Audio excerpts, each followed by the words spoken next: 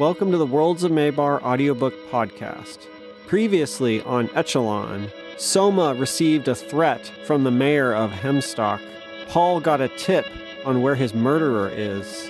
And Aramis realized she needs to break the supernatural bond she has with Paul. And now, Chapter 3 of Echelon.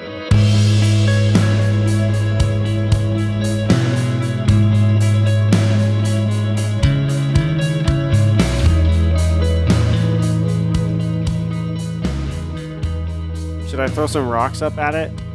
Bosco tilted his head back to look straight up at Jin's house. I believe no one is home, sir. Nathan grumbled and kicked a stone into the river that ran 15 meters below where Jin's house stood suspended in the air. Nathan needed to talk to Jin immediately, to debrief on his meeting with Dan, but he'd got to Chrysoprase only to find out that Jin had flown off in his house ship to park on the outskirts of Hemstock. Fortunately, Nathan now had his own semi-flying craft, even if it was a rundown work van that was barely faster than taking a train. Hey! Nathan threw a pebble up at the house. It bounced off the rough, raw steel plating and headed back almost right for Nathan's head. He ducked as it hit the ground near him. Bosco watched all of this without commenting. Why are you throwing things up at my house? Nathan turned around to see Jin approaching, 3 large guards flanking him. Jin had a tired smile on his face, which made Nathan curious. Just seeing if you're up there. I thought you were off-world. I couldn't contact your watch. I figured out how to block it from people trying to find me. Jin looked at the roofing van, standing a little ways off on its stubby robo-bug legs. Where'd you get that? Nathan shrugged. I got mugged, but I captured the muggers, dropped them off with the police. Police didn't want their POS van, so I guess it's mine now. Do you know if I need to register at some sort of DMV? DM what? What's that? Nathan sighed and his shoulders relaxed. You know, most of the time, I'm homesick for Earth. I think Earth was better. It was home. I want to go back. But then, someone like you says something like, "What's the DMV?" And it reminds me to appreciate these little things. Jin shrugged, not at all appreciating the gravity of Nathan's philosophical moment. And then he gestured at Bosco. And you got yourself some robot muscle, too. Very nice. Which model is that?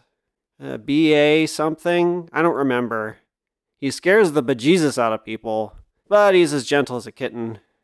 Ha! Bosco said, turning his head a fraction more away from them. Nathan smiled. He's the reason I'm not tied up in the back of that bug van right now. Jin smiled and walked up to examine Bosco. Oh, he's one of those Aleph models. Don't see many of those nowadays. How can you tell? Honda track and hinge ball joints. They're immune to EMPs. Jin pointed at the shoulder. You only ever see these on Aleph models. Most people won't notice that, though. Nathan shrugged. Dan said most people didn't like them because they're not smart, but he seems clever enough. Ha! Bosco said, more than a grunt than anything else. Jin's eyebrows went up. You met with her? Without Akihiro? Yeah, I kind of screwed it up. I'm lucky I'm not dead, or in a box being carted off to some assembly prison. Nathan ran a hand through his hair. We talked about our mutual problems with trying to figure out what's going on with Maybar, but after that it was kind of a steaming pile of disaster. Well, Jin yawned as he tapped his watch. A door on the belly of his house opened and 5 harnesses descended on cables. My meeting with a girl went decidedly better than your meeting with a girl. Aramis is a fascinating woman. When I first saw you as I was walking up, I thought of asking you if you would do a favor for her, but I think she's got it taken care of. What I want to hear about is the problems you talked about, the ones you and Dan did agree on, I mean. Nathan shook his head. Just that we both don't know what kind of world this is. It used to be a computer simulation, but it can't be anymore. Jin laughed loudly as he finished situating himself in one of the harnesses, and then he handed one to Nathan. Simulation? That is the biggest cock and bull story I've heard. Nathan frowned as he looked at the funny triangle-shaped harness, confused. Well, what's your theory? The right one! The Ta delved into forbidden knowledge, learned the elemental secrets of reality, and created a new universe. Nathan rolled his eyes as he watched one of the bodyguards get into his harness, and then he copied him. Apparently Bosco already knew how to get into one because he was ready to go as soon as Jin was. That's just one of the cover stories they made up after the silencing. Jin shook his head. No. Oh, and hold on. A moment later, all of them were yanked upward, and the ground beneath pulled away, along with Nathan's stomach. A few seconds later, they were inside the house, and the door they'd come through closed and became a solid floor. Nathan placed a shaking foot down onto it and relaxed his death grip on the harness. Jin, you know who I am. Why are you arguing with me about this? Jin shrugged the question off and entered a hallway and went up some stairs. Nathan followed him into a sitting room with large skylights. Nathan tried to understand why this man was so confident in his creation theory when one of the creators was standing right next to him. Jin sat down in a comfy chair. Maybe you're lying. Maybe you're misremembering. I don't know. Sir, Bosco said, his voice droll. At least he does not believe the lie Prometheus adopted, that they found two planets with identical orbits, rotations, and gravity as that of Earth. The possibility of that is beyond nonsense. Well, Nathan said, looking up. At least Prometheus has 2 moons instead of 1. That's different from Earth. Bosco grumbled, not appreciating the joke. Nathan frowned at Jin, who was smiling the whole time Nathan had been talking to Bosco. If I showed you the actual Esessen and the world can, then you wouldn't think it was sorcery anymore. You know that symbol you see on MOA things? That's what they look like. A bunch of wings branching off of a main control unit in the center. Jin didn't reply or seem to hear his words, which just irritated Nathan more. Nathan walked over to a tall, narrow window. No way for me to get there now, with Threshold being watched so closely. Well, except for...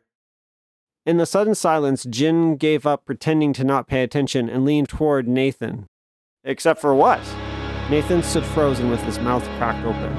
That's what I can do, to figure out what's going on. I can go to monitor.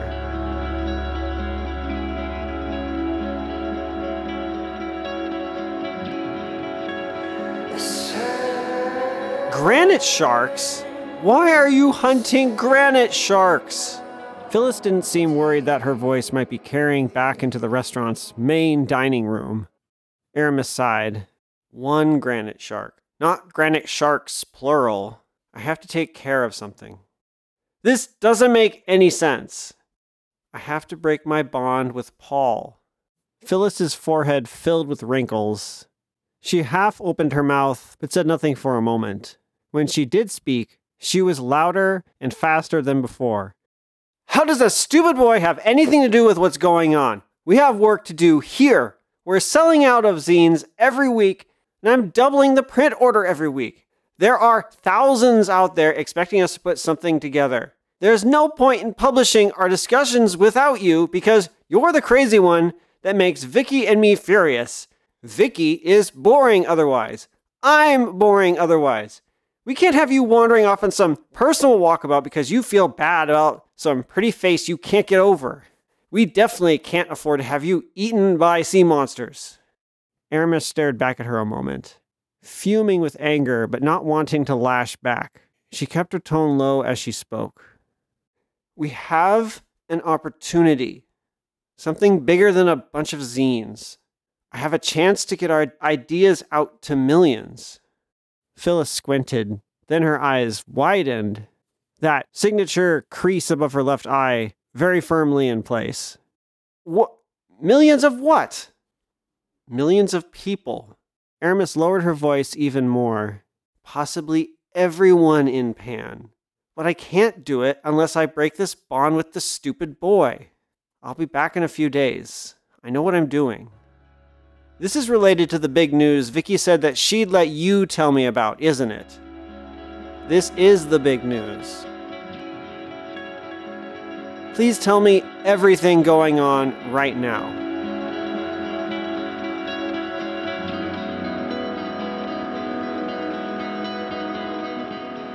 Snow fell all over, even though it was late March. None of it fell on Soma. She was shaded by the Galleria, which was floating, moored to the stone keep standing at the center of the large traffic circle. She wasn't sure if people were allowed to moor airboats up there, but she didn't care right now. The green grass of the roundabout had turned white from the countless little tufts of cold drifting down. Soma, hand stuffed in the pockets of her wool greatcoat, looked across the grass and past the encircling street with its insect-like buses and taxis, and past the sidewalk with its bundled-up pedestrians, and up the steps leading up to Town Hall. Hemstock Town Hall, where the mayor with the bad attitude was waiting. Soma absently fingered the openings along the insides of her pockets, through which she could reach her hip holsters and pistols, if she needed them. Hyun and Sorensen came up on either side of her. Hyun was layered thickly like her, but Sorensen was wearing a mirror leather jacket over a light pantsuit. Sorensen glared at the building with a stare that was colder than her pale skin even looked. Soma frowned at her. "You don't look happy." "Old insecurities." Sorensen looked at her and her face softened just slightly. "This is the reason the Immortals are working for you. Not because you're setting them free, not because you're offering us rights as full citizen, but because you're making stands like this. However what? It still feels like a hopeless battle. This mayor is just the first. It will be nearly impossible to form a political majority in favor of ending the Titsveni productions. Too many Alephs are too rich from them." Hyun smiled. "They won't take us seriously at first. They still don't think you'll pull off prosecuting all the soul offenders. Well, right now we need to make sure the mayor here takes us seriously."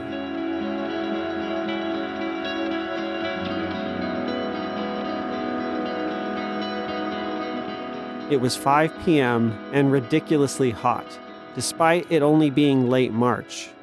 Paul remembered why he'd never went outside the city when he lived in Lutenia, or even very far east within the city. The temperatures just steadily got worse and worse each kilometer inland. And right now he was over 70 kilometers from the beach, out in some hilly suburb where each hill had little houses scattered alongside the roads winding up their sides. Scattered and sparse, like the sagebrush covering every acre of dirt out here. In one of those houses was the serial killer who had murdered Paul. He could smell the general direction, but his confidence was a bit broken by the mistake from a few days ago. He'd been mostly sure then also, so he wasn't sure now how to gauge sureness with any accuracy. But that emotionless, creepy cop, Shackleton, was confident the killer was in this neighborhood. He didn't know where exactly, and Paul smelled something here that was really, really bad. Blood and sulfur and something else. It made Paul feel a little stupid for not realizing before that a serial killer would have multiple scents attached to him, not just Paul's.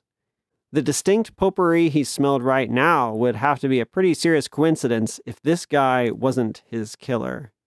Feeling a little feverish, Paul looked over the hills and the houses and let the scents wash over him. There. That way. He adjusted the heavy bag on his shoulder, in which he held a couple secret weapons. His hands gripped into fists as he turned toward the hill maybe 1K away and began walking.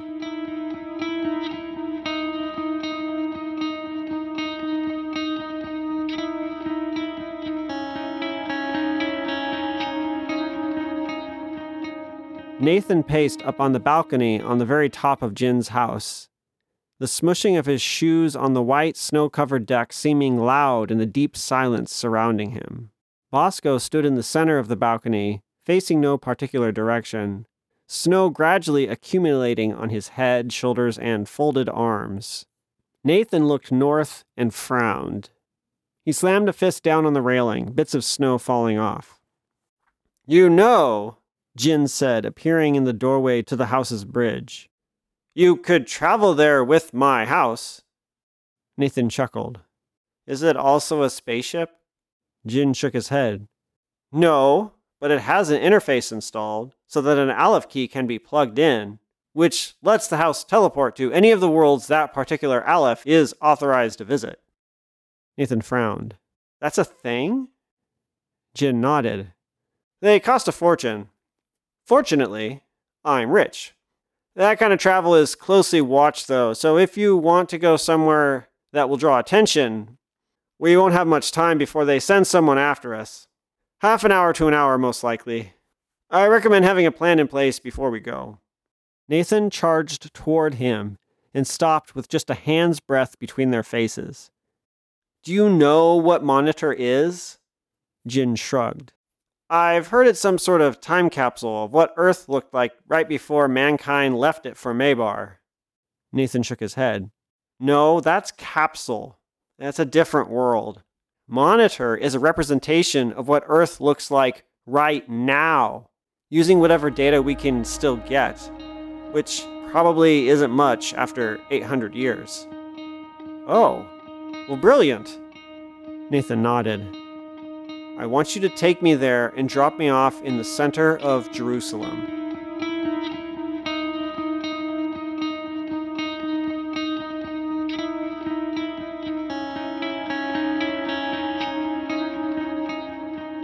$1 a kilo.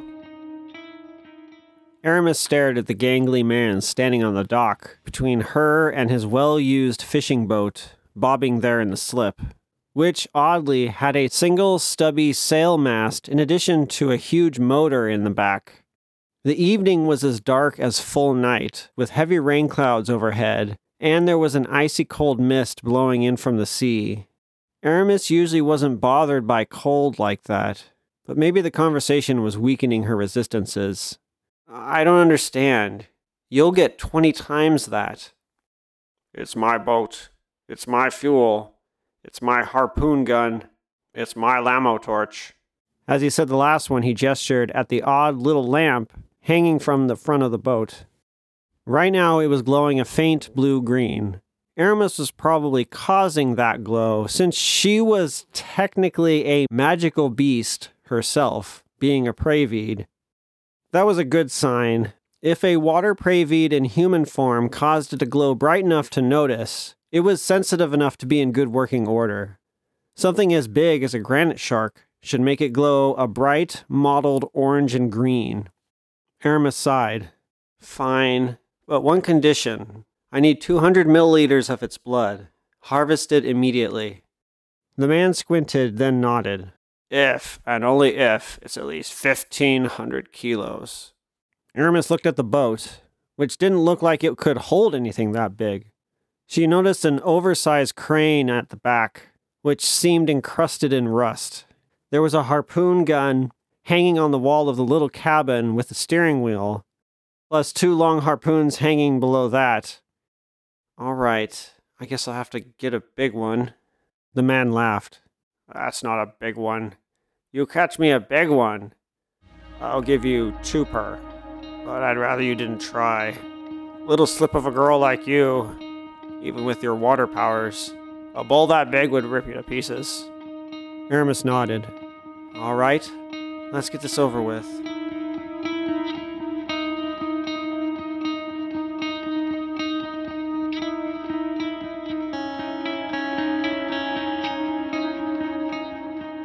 Hey guys, remember my friends Steve and Paul over at the Don't Panic radio show? Well, they just released a mini-series on that same feed called We've Got Issues. It's a collection of great, bite-sized episodes that one by one dive into the comic books that were the direct inspiration for the movies that we've all seen that have made billions of dollars. One of them, Paul, has been reading all of these books all his life, but the other, Steve, is mostly new to comic books. So the two of them create a fantastic chemistry for making these stories accessible to everyone. You can find them all on the Don't Panic Radio Show podcast feed or at bigbroccolistudios.com. And as always, thank you for taking the time to listen to my audiobook podcast. Echelon is written and produced by me, Andy Wright. You can follow me online at William Wright, and I post a lot of artwork and progress artwork for this book on Instagram especially. All music on the show is from the album Into the Dark by the band The Restitution, and this show is hosted by the folks at Anchor.fm. We're about to get back to the show, but just want to let you know that Chapter 4 of Echelon will be landing November 30th.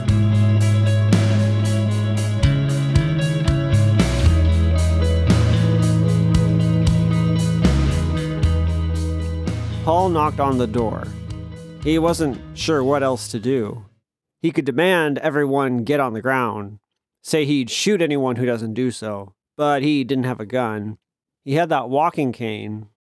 No one answered the door. There were no sounds from within. The entire building reeked of sulfur and multiple other scents, including Paul's own deodorant. Well, the brand of deodorant he had used here in Prometheus, anyway. It was so strange how something as simple as his own smell was different in Pan. But this was the place. The man was here. Paul cleared his throat. Open the door, please. No one answered. He pounded on the door again. Nothing. Now was the time. Paul set his heavy bag down, opened it, and pulled out a metal and plastic cube. He set it down, facing the building, then went back to the bag and pulled another one out and set it on the other side of the building. He put the bag back over his shoulder, reached in and pressed play on the Gumstick music player linked to the two small but powerful speakers. A blaring guitar and pounding drums thundered out, deafeningly loud. He kicked the door in, the door jamb going with it and clattering to the stone entryway floor. He put his hands in his pockets and entered the house, the music blaring behind him. I know you're here. We need to talk. If singing a song loud enough would cover up your own thoughts from mind-listening ears, then deafening music should do the same thing. If you can't hear anything with your real ears, you probably can't hear anything with your magic ears, especially if that music is Blood in the Snow by Coven. Of course, that also meant he couldn't hear anything. Still, his nose gave him a strong advantage. He headed down the stairs to go down to the basement. He braced himself, lifting up the cane as if it was a sword. Worried he'd find a new victim being tortured. He wasn't sure how he'd react to that, especially if they were already dead when he got down there. As he reached the last step, he heard a splash, even over the music blaring from above. He ran down, a rush of instinct coming over him. He came down a hallway, turned a corner, and saw a dark figure holding someone's head under the water in a bathtub. There was a moment when the dark figure looked up at Paul with wide eyes, bright against the dark gray of his mottled, rocky skin. The man then threw himself through a wall, filling the room with gypsum dust. Paul went over to the bathtub and pulled out the figure submerged in it. It was a young man, and the water was freezing cold. His skin was blue, from cold, not because he was a Praevied, and he was just wearing shorts and his arms were tied together with thin wire, very tightly. The man began coughing and heaving and throwing up as Paul pulled him out of the bathtub and set him on the rug beside it. Blood in the Snow ended, and the next song came on. The Nile by Pink Floyd. The slower metal made the neighborhood feel more melancholy, especially as people lethargically walked out of their homes with angry faces to try and figure out why there was music blaring so loudly in the early evening. Paul ignored all of them as he ran into the nearest house and kicked on the door. After a moment, a middle-aged woman appeared, irritated. Paul put the young man onto the floor in front of her. Call the police. Warm him up. Keep the door closed and locked. What? She said. Paul wasn't sure if she'd asked it because she didn't understand or because she couldn't hear him. Either way, Paul ran off, tracking the scent. His quarry wasn't far, but he was moving. Paul tried to catch up, but it was difficult. Paul was very strong, but he was realizing he was out of shape when it came to running. I know who you are, echoed out over the neighborhood. Paul ran harder, hoping the outcry was evidence that he was getting nearer. Follower of 777. The 7 letters, to be more precise. YSHMSSH. Son of the Tetragrammaton, the 4 letters, the self-sustaining one. Paul tried to remember a song that he could have playing in his head to block out the man's ability, because the music was so far away now that it probably didn't help. But he didn't see much point in it right now, so instead he focused on keeping his pace. You're the first one to come back to get me, the man laughed. I'm impressed. Maybe your 7 really is real after all. Did you do what I said? Did you learn to hate the Alephs? Did you tell people to fear them? Paul had just cleared the last of the houses, running into open desert. Losing their occasional shade and having to dodge sage and thistle bushes made him suddenly feel sweatier, but he could now see a shadow up ahead of him. But mostly just a shadow, because the man's skin and jacket were changing color to match his surroundings even as he ran. But Paul was catching up. Do you fear them, my friend? The man laughed, but then tripped over a sage bush and tumbled onto his face. Paul charged at him, but in his head, he thought about how he may need to check his strength. He wanted to pin the man down to the ground by the neck, but he didn't want to crush his neck and kill him. He tried to be gentle as he dropped to the ground, hunched over the man, and held him down, getting a good look at the rocky-skinned face of the man that had killed him. I'm not your friend, and I don't fear anything. Paul reached into a pocket for something the cop had given him. You're now under the custody of the DAC. Due to your augmentations, you will be held at Stove to await your trial. The man's eyes widened as he tried to see what Paul was doing with his face pressed against the ground. Wait, you're a cop? No, you're supposed to get revenge. Just then, he could hear Pink Floyd fading out, then Liar by Queen coming on his stereo. This is all wrong. You came back to me.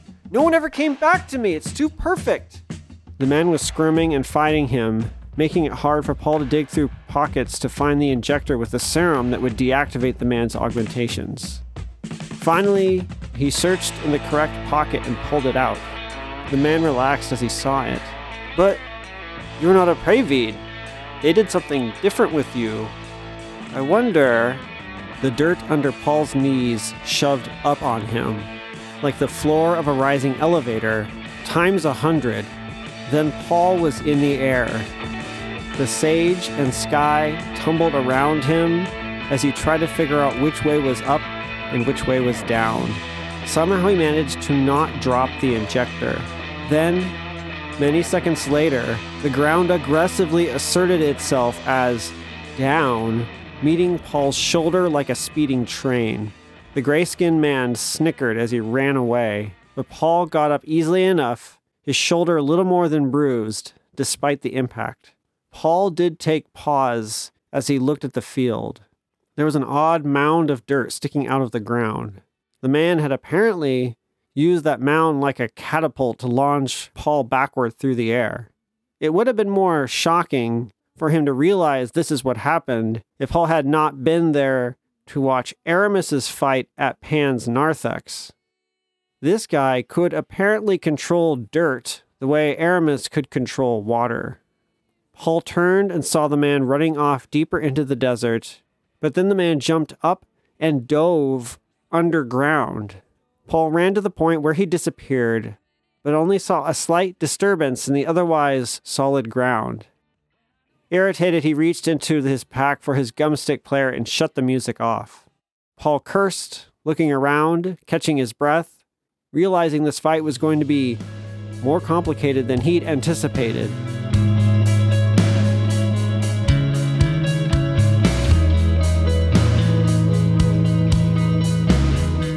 Nathan stood next to Jin, Akihiro, and Bosco on the bridge of Jin's flying house, looking out at the rough land stretching before them with either their jaws slack or their brows furrowed. Well, except for Bosco, who would probably still look unmoved even if he had a human face. Most of the land was a scene of nature swallowing up civilization. Stubby trees and bushes and dry grass had infiltrated streets and were growing right out through windows. There were ugly, dense apartment complexes and businesses and high-rises and scattered ancient ruins, all of them spouting greenery. But that was just on the periphery of the city, stretching off for kilometers in every direction away from the shallow hill of the city center.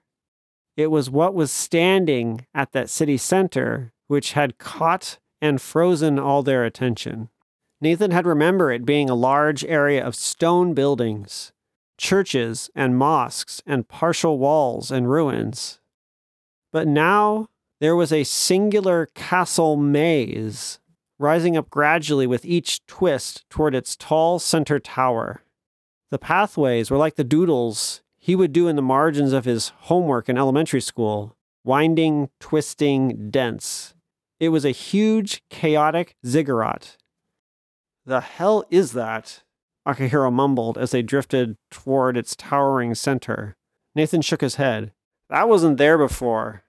There used to be a wailing wall, the Dome of the Rock, the Church of the Holy Sepulchre, a bunch of other stuff. It's the most holy structures in the whole world, all in one place." Jin snorted a laugh. "Now there's a maze." Nathan looked at him. "Well, here, anyway. I doubt this is what Earth actually looks like now. I think this is some sort of monument to humans triumphing over religion." "Sir." It was Bosco, who was looking to the south. "There are craft approaching." Immediately after that, something started beeping inside of the house's bridge. Jin cursed and ran inside. He yelled out to them from inside. "Yup, 3 boats. Probably gammies." Akihiro cursed and gripped the railing tightly. Bosco looked at him a moment, then turned to Nathan. "Sir, I am unfortunately unable to defend you against multiple Masayoshigami." Nathan nodded, then turned to Jin. "Drop me off as close to the top center of that maze as you can, then take off." Jin frowned. "I'm not going to abandon you here. I have a teleportation stone." Jin came out of the bridge and onto the balcony. "You sure? If we jump, that means you won't have your key with you. Just drop me and Bosco off and let me worry about it." Jin begrudgingly went back into the bridge. Akihiro and Bosco both kept their gazes toward the south, even though there wasn't anything visible yet, at least to human eyes. Nathan had to lean over and grab hold of the railing as the whole house banked over and sped up, flying swiftly toward the center of the maze, not making any noise except the whistling of wind rushing over its blocky angles. It was surprising how something so large could move and change direction so quickly. The maze/castle below them rushed past, and the top/center was all of a sudden directly below them. The flying house leaned backward as it slammed on the brakes to stop in the middle of the air. "That's them." Akihiro nodded toward the horizon, where 3 black dots were now visible and seemed to be gradually spreading away from each other. Nathan ran inside, Akihiro and Bosco following him as he went down the stairs toward the bottom floor and the cable harnesses. He got there and was relieved to have Akihiro help him into the harness this time. Then the floor opened, and there was a rough, gray stone circle a dozen meters below him. 2 paths branched off from that circle, and in the center of the circle was a spiral staircase going down. Bosco dropped downward in his harness immediately, falling fast and landing like a boss. Nathan looked at Akihiro and shook his head. "Please do not let me go down that fast." Akihiro pointed at a little control pad on the harness. "Then don't squeeze down hard on that." Nathan frowned, pressing the down button, and felt his stomach go into his throat. He heard the air whistling past him and someone yelling, then realized the person yelling was himself. The stone floor was approaching fast, so he let go of the button, but the floor was still rising quickly. He closed his eyes, expecting both of his legs to be broken. Then he ran into something. The impact was uncomfortable but not painful. He felt himself in a sitting position and opened his eyes. Bosco had caught him.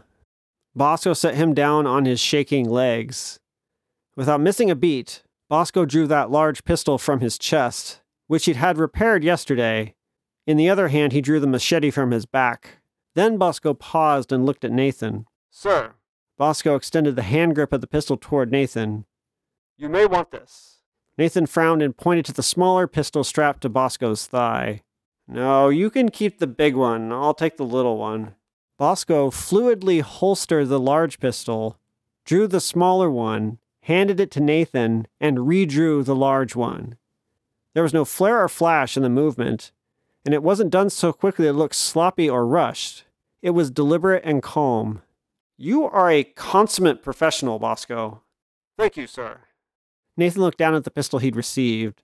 It didn't look small anymore, now that it was in his hand, and it wasn't as light as he thought it would be. Sir! Nathan looked at Bosco, then ducked as Bosco seemed to point his pistol right at Nathan's head. Nathan went down to his hands and his knees as he looked behind him and saw a ghost. Literally, a foggy cloud of green-blue forming a vague shape of a ragged cloak, floating a few paces away. Under the hood of the cloak was a floating skull head filled with fangs. At the edges of the cloak were skeleton hands, tipped with raptor talons. It was rushing right at Nathan as Bosco fired, his gun making a deep thud and steam rising from a small cylinder right behind the blocky barrel. A quarter of the ghost's skull was blasted into dust. The ghost didn't seem to notice, though. Nathan lifted up his own pistol and pulled the trigger over and over. His ears immediately rang a dull hum as holes formed all over the 3/4 of a skull floating toward him. But the skull didn't slow down.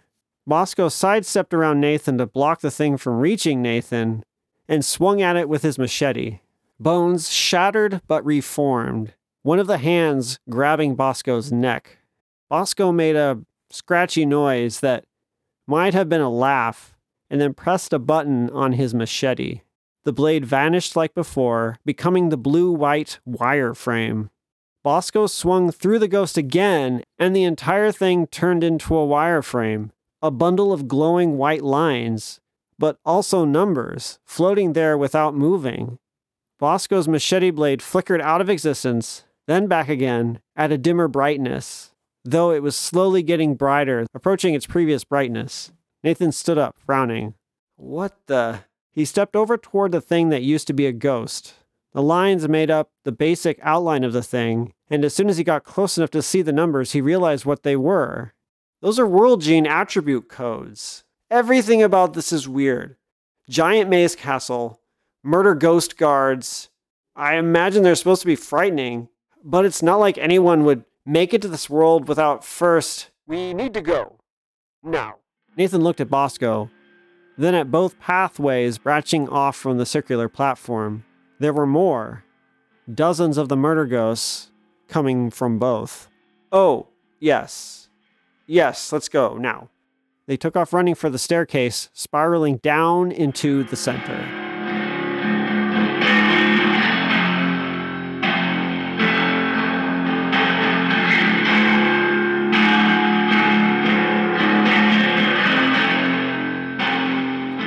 This is so stupid. It was bitterly cold, and the boat's few lights made the expanse of sky and ocean blend into a black darkness. Aramis sat up front in the bows, the still dull Lamo lamp bobbing from a pole right next to her head as the boat cut through the inky waves. She was wearing just her combat wetsuit. Her head, forearms, lower legs, and sides, with the holes cut out where her gills would appear, all burned from the icy, misty wind. But the worst was her right hand holding on to the bitterly cold steel of the boat captain's harpoon gun. She wished she could wear gloves, but they could get in the way once she got in the water. She hoped the Lamo lamp would light up soon. She also hoped it would never light up. Hope is a stupid word. She said the words almost as a reflex. Right after it, realizing the statement didn't make sense. What did make sense was that hope wasn't actually a relevant part of the equation. If she hoped they did find a shark, and at the same time hoped they did not find a shark, then the two canceled out. She hoped that when she confronted Paul, he'd throw his arms around her and tell her he missed and needed her back and wanted to be with her forever. She also hoped that when she found a shark out here, it would rip her to pieces. She hadn't told anyone about that, about her still unbearable desire to be with Paul, or the vague hopes that she'd die suddenly. People became very upset if Pravides ever said anything that had any kind of suicidal leaning. The main point was that she wasn't just going to talk to Paul so that she could break the bond. This wasn't just about freeing her from his curse, his condition that she never put herself in danger of people hurting her. She was going to tell Paul the real reason she needed it broken. She was going to tell him that she was in love with him and couldn't stand having him in her life without being with him. She wasn't sure which would be worse, saying those words to Paul and having him still reject her, or having the shark rip her apart. Not liking the path her thoughts were on at the moment, she sighed and set the harpoon gun down. She pulled out her pair of Can headphones and her gumstick music player. This was her bright blue player, which had a few dozen "Things Will Get Better" songs on it. She put the headphones on and selected to have the playlist start with "Simple Man." She sighed and relaxed a little as she listened to the familiar lyrics and melody. She pretended it was a song her dad had sang over her, in her head flipping both genders in the song. Her dad was one person that she had no memory of at all. A huge hole in her Pravide memory fogging. So, there was a tiny chance he might have said something like the words of this song to her once. To Aramis, it was a perfect balm right now. The greatest hope she had, the one that shouldn't be the greatest, but was regardless, was fading, fogged. A hope that someday all her failure and rejection and fatigue would be overshadowed. That someday she'd find someone who wanted her. That hope required her to be vulnerable, to put herself in danger of rejection and disappointment.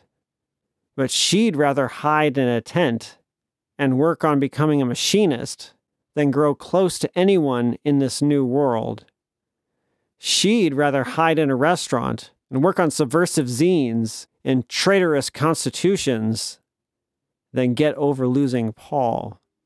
She'd rather risk her life hunting a deadly shark than ask Paul to be the one to put himself at risk by coming back here himself so that they could break the bond. She'd rather be proud and do it all herself than risk having him say no. Only do this for me, son, if you can. The words from the song converted in her head into, "Don't ruin yourself in trying to please me, my daughter." But for some reason she ignored the plea.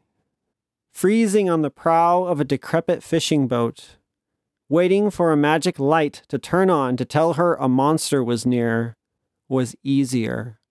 Jumping into the ocean to fight that monster to the death was easier. Aramis had known 2 water Pravides that had died doing this work. It wasn't necessarily illegal for her to do this without a license, but it was a violation of fishing guild regulations, which was why she was getting paid so poorly for it, if she caught a shark in the first place. The boat turned slightly and hit a 3-meter-tall wave head-on, the salty water completely engulfing Aramis for a moment. She shivered and coughed as water went up her nose and down her windpipe. An embarrassing mistake for a water fae, but she hadn't been paying attention. She took the headphones off. They were fine and the music was still playing, but the music was all garbled because the drivers were wet. She'd need to remember to rinse the salt out of them when she got back to shore. How much longer was she going to do this? Keep on running, avoiding failure and shame, afraid that everyone was always staring at her, staring as if she was a rotting piece of filth, refusing to move on, all the while insisting on trusting in a God no one else believed in, which was another source of shame, her half-belief. She believed in Seven, in theory, but the hope for life and eternity that was supposed to come along with that belief was faint. Could that combination ever be called faith? Greenish light burned to life next to her face, sending a wasting wave of fatigue over Aramis. She turned to the Lamo lamp, staring at it as if it had been listening to all of her thoughts, and had figured it would be amusing to remove one of the hopes. She slowly turned her head forward. The sound of the boat's motor, before a constant whine in the background, stopped. The world was now filled with just the whipping wind and the sloshing and splashing of green-black water against the boat. Her muscles feeling soft and empty, she stood up and picked up the harpoon gun. "It's close," the captain said from behind her, yelling out of the side window of the cabin. "It knows we're here. Be quick or be dead." She nodded. Her head felt hot, and the space between her eyes ached. Her shoulders felt tight, and her head hung heavy from her neck. The fatigue washed down and into her stomach, settling into a pinching nausea. She took a step up onto the ledge of the bow and looked over, down into the water. Thoughts pounded in her head in rhythm with her panicking heart. I am going to die. I am going to die. I am going to die. Shut up, she said to herself, then closed her eyes. Seven, I need your help.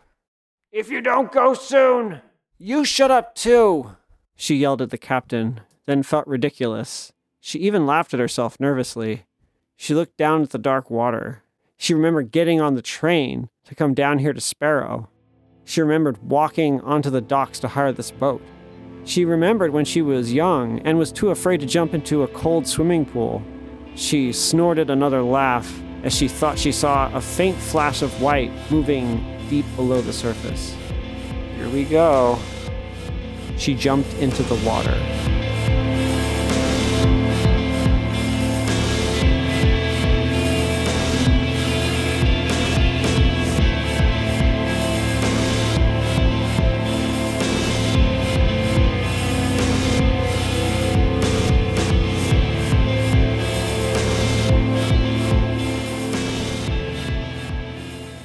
The door opened and Soma stood up and yelled, "What are we waiting on?"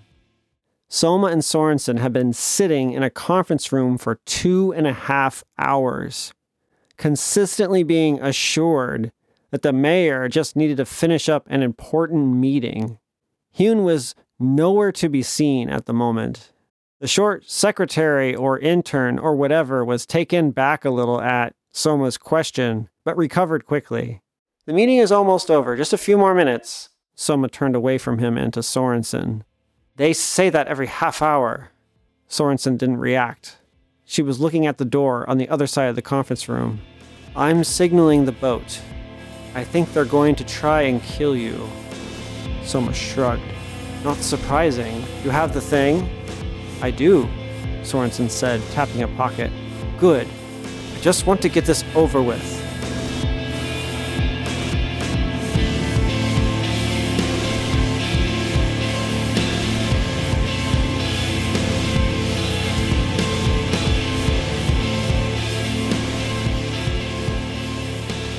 That big fish was down here somewhere.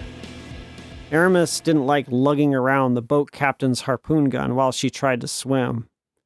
It was heavy and big and awkward, and it slowed her down.